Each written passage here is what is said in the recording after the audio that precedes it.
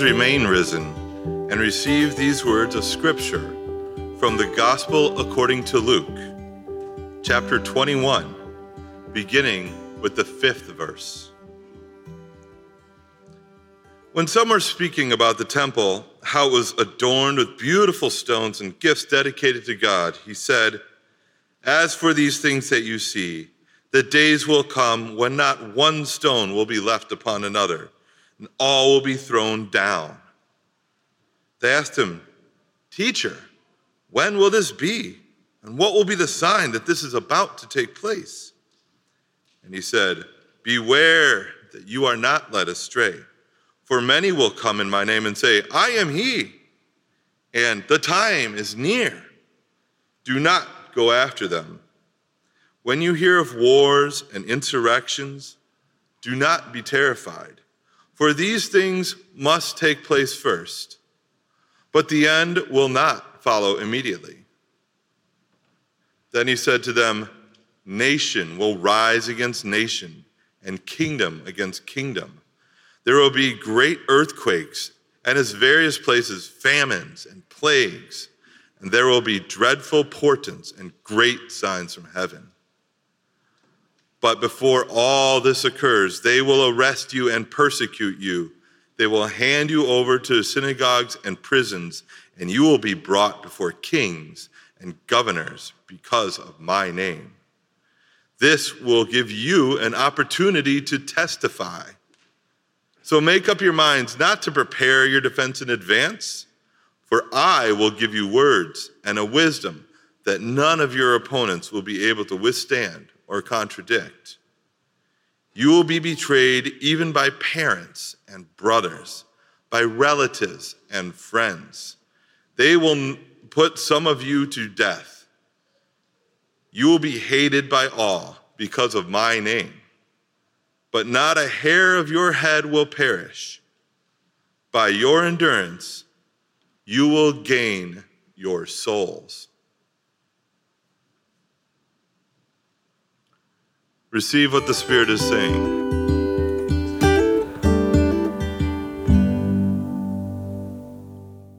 I invite you and all of us who are together in this space to now pray together. Gracious and loving God, make us instruments of your peace by the power of your holy and living word. May my words this day bear something of yours, that we might know you more, trust you more, and live more fully according to your way. In Jesus' name I pray, amen. When things are falling apart, how do you keep it together? When you feel under attack or like people are pulling you this way and that, how do you hold your center? When obstacle after obstacle is thrown in your path, how do you keep moving? When you feel you don't have what's needed to meet the moment in which you find yourself, from where does your help come? How do you persevere? Our gospel for today is one in which Jesus names how things fall apart through human choices, how misleading voices in the world will try to lure you and me from what is true, how the movements of earth can cause and do cause natural disasters that do terrible damage, and how seeking to follow Jesus' way of peace with justice, of love and compassion and mercy, how that will lead to conflict, even with some of those you love best. In other words, Jesus doesn't pretend that these things are not part of our human experience or of our Christian experience. As we hear the words read today, they must sound, I imagine, painfully familiar to our own experience today. But Jesus in this passage is not just teaching that calamities and conflicts are to be expected. It's also a teaching about how we will be given what we need to persevere.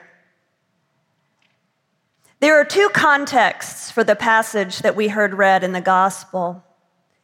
The first is the historical event of the destruction of the temple in Jerusalem.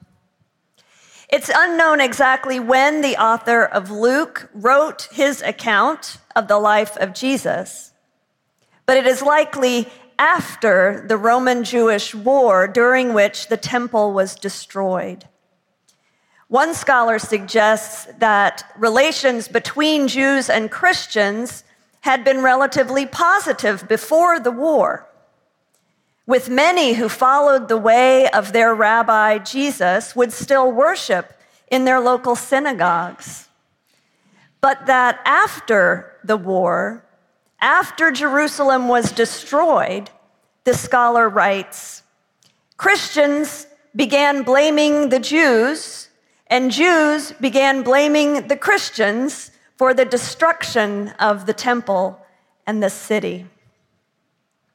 Now, I don't know if that's true, but it certainly sounds possible because it's what happens in every age.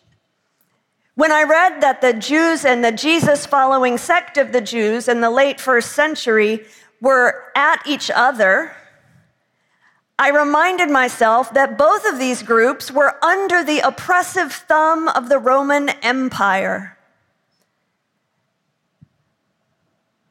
Isn't this... It wasn't the Jews or the Christians who destroyed the temple. It was agents of the Roman Empire who were responsible for throwing the beautiful stones of the temple down. But it's the way it goes again and again throughout history. The poor and the oppressed and those in solidarity with them turn on one another. We see it happening all over the political landscape today. We see it in the church. Those who have something that they need, who are feeling oppressed, instead of banding together with others like them who share a common source of suffering, they turn on one another, rather than organizing around their common cause and working together to make things better. This was part of the context in which Luke was writing. The other context for our text today is the literary context. The passage that Dan read for us is situated in what we call Holy Week, between Jesus' triumphal entry into Jerusalem and before his arrest. These words of Jesus, put in his mouth and organized in the book of Luke, are there offered to a first century community experiencing persecution. They were in this time of being persecuted both by Rome and by their siblings of different faith traditions.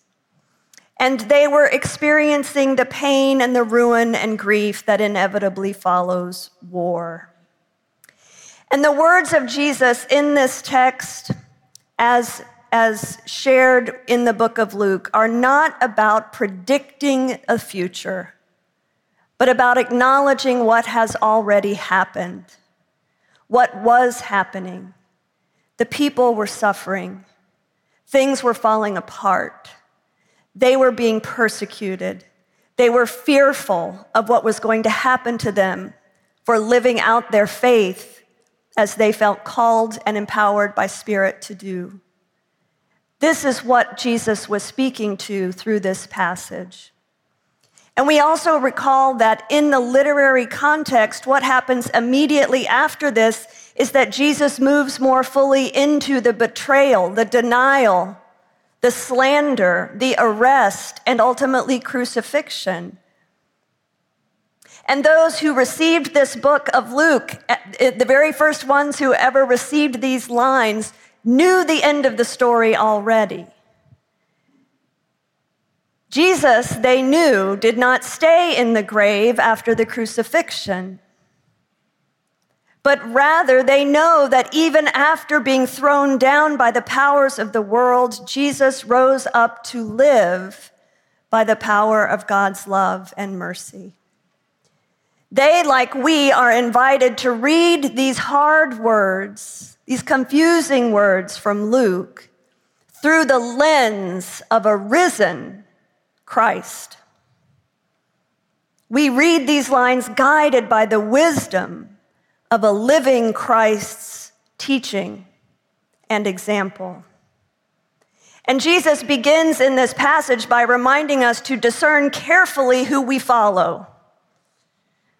Because there are false prophets and there are false messiahs. There are those who promise life and health and peace and happiness and happy, happy, clappy, joy, joy, joy, with no sacrifice required, but who will lead you down a primrose path to disappointment and emptiness. There are those who take the name of Jesus in vain, politicians and even pastors who suggest implicitly or explicitly that Jesus condones policies and practices that do harm to people and to creation.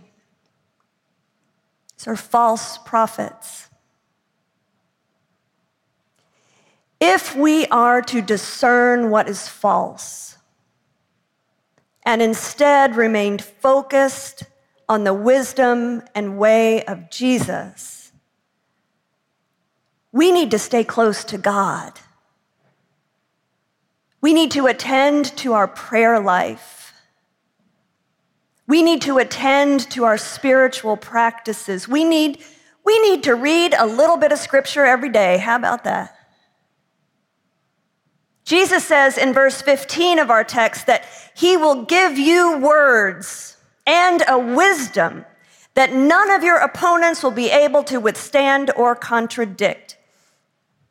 I want to suggest that Jesus is not here predicting some future magic moment when all of a sudden you're going to start quoting chapter and verse of biblical passages that you've never read. I don't think that's what this is about. Rather, it's about your relationship with God, your reflection, your study of the scriptures, your practices of prayer and service. All of these things give you spiritual resources that live in your core, provide an anchor for you. Those resources will be available when you are in time of confusion, stress, loss, conflict, or grief. Remember, when Jesus was tempted to wander away from God, it was the scriptures living deep within him that he had studied and repeated and learned throughout his entire life, from the time he was as little as Benjamin, memorizing the words, soaking up the words, so that at that critical moment, when our promise, the promise of life, the promise of salvation for the world could have gone off the rails, Jesus called on that resource. That's what I'm suggesting this is about. And it's not just Jesus who has shown us how that works. I imagine you have seen, as have I, people of faith, people who are the saints in our lives, who in moments of conflict or crisis bring themselves into the tension without anxiety and with words that seem to flow from deep in their being, words of scripture, lyrics of hymns, prayers that are smooth and well-worn from use. And sometimes what's offered by these saints in our lives is offered perhaps not through actual words from the tradition, but simply wisdom gained through journeying with Christ, close with Christ, through all the seasons of their lives. They have persevered, and they have learned how to endure each new conflict or tragedy with grace. Can you picture who those people are for you? I see a lot of them out there for me. How does God give us power to persevere? Through grace that helps us train like athletes in the ways of God, so that when a test comes, we have the spiritual muscle memory to remain steadfast. The teachings of Jesus encourage us to watch, to pay attention, to not turn away from the things going on outside you, but to pay attention to all that is outside of you and then draw on the resources that live inside of you to discern and to choose and to persevere. How else does God give us power to persevere? I would say that it is through grace that helps us keep a God-centered perspective. Perspective is how we frame reality, how we hold what is, what's happening. If your perspective is primarily that the world is going to Hades in a handbasket, then it might be difficult to persevere. If you perceive any present crisis as the end of the world, as if whatever's happening now hasn't happened before and the world has come through it, it might be difficult to persevere. If you believe that there is no love, no forgiveness, or compassion for you, it might be difficult to persevere. If your perspective is that people are awful and can never be trusted, it might be hard to persevere. If your perspective is that nothing you do in your life really matters or makes a difference, it might be difficult to persevere. Our perspective matters a lot. But the wisdom we receive from our text today and the perspective woven through the Bible, the frame within which we are able to remain steadfast is this. This is the frame. This is the perspective. That God is the Alpha and the Omega, active in the beginning and working for good every day until the fulfillment of all things. That any present moment of suffering is just one moment in the ongoing mending of the world. That we are given grace to be co-creators of the kingdom with God. That God helps us bear witness to what is good and beautiful and true, even in the midst of trial. And that God loves you so much that you will be brought through to a new life on the other side of any challenge or pain. And this is not just hyperbole. This isn't just wishful thinking. These are the promises of a God who put this power of love to work to raise Jesus to new life after he suffered the worst the world can do. This is the promises of God who brings new life after new life after new life into our lives and into the world. There are countless examples of this. You don't have to believe that Jesus bodily rose from the dead to believe these promises of God.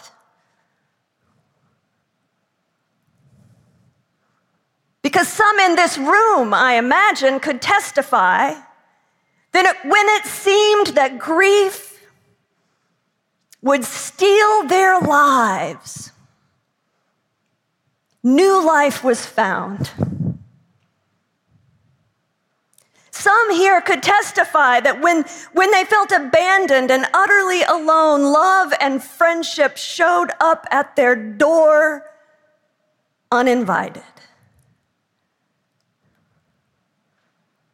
Some here could testify about how they once lived at the bottom of a bottle or the end of a needle, but stumbled into the rooms and found themselves restored.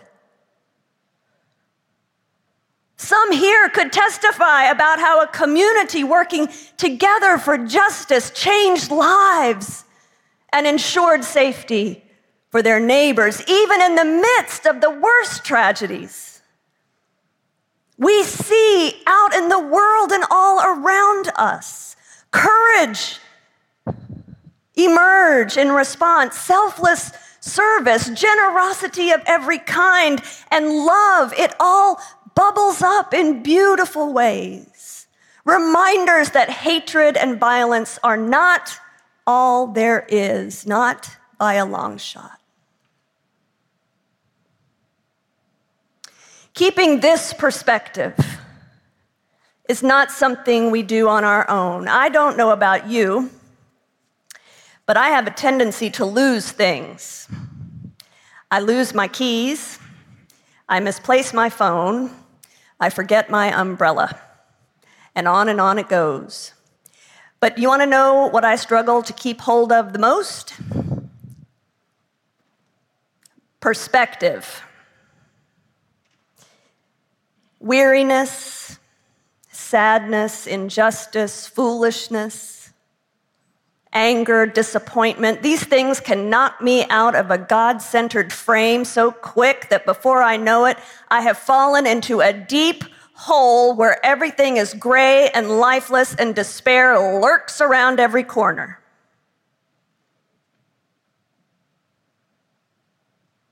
In some churches, I would say, can I get a testimony? Is there a witness out there? I don't think I'm alone, is what I'm saying. In that place, I cling to my anchor, who is Jesus. And I'm often called back to my center through the kindness of a parishioner, or the call of a friend, or the hug of a child, or the laughter shared among colleagues or friends. We need one another to keep this perspective, to remember what is true, to not be led astray by the voices that would tell us that all is wrong in the world. It's not. That all is lost in the world. It's not. That all is hopeless in the world. It's not. But we need one another to be able to hold that and to be held in the frame of that perspective and that promise. Our shared life through friendship and service and worship and study and care helps us keep that perspective. We can hold on to one another when we see each other falling. We can model for one another the virtues that inspire hope and faith. We can remind one another of the promises of God in the scriptures and the ways that our hope in the future is not in vain because we know what God has done in the past. We can call others into meaningful acts of advocacy and service to help them recognize their agency and co-creation of a more just and tender world.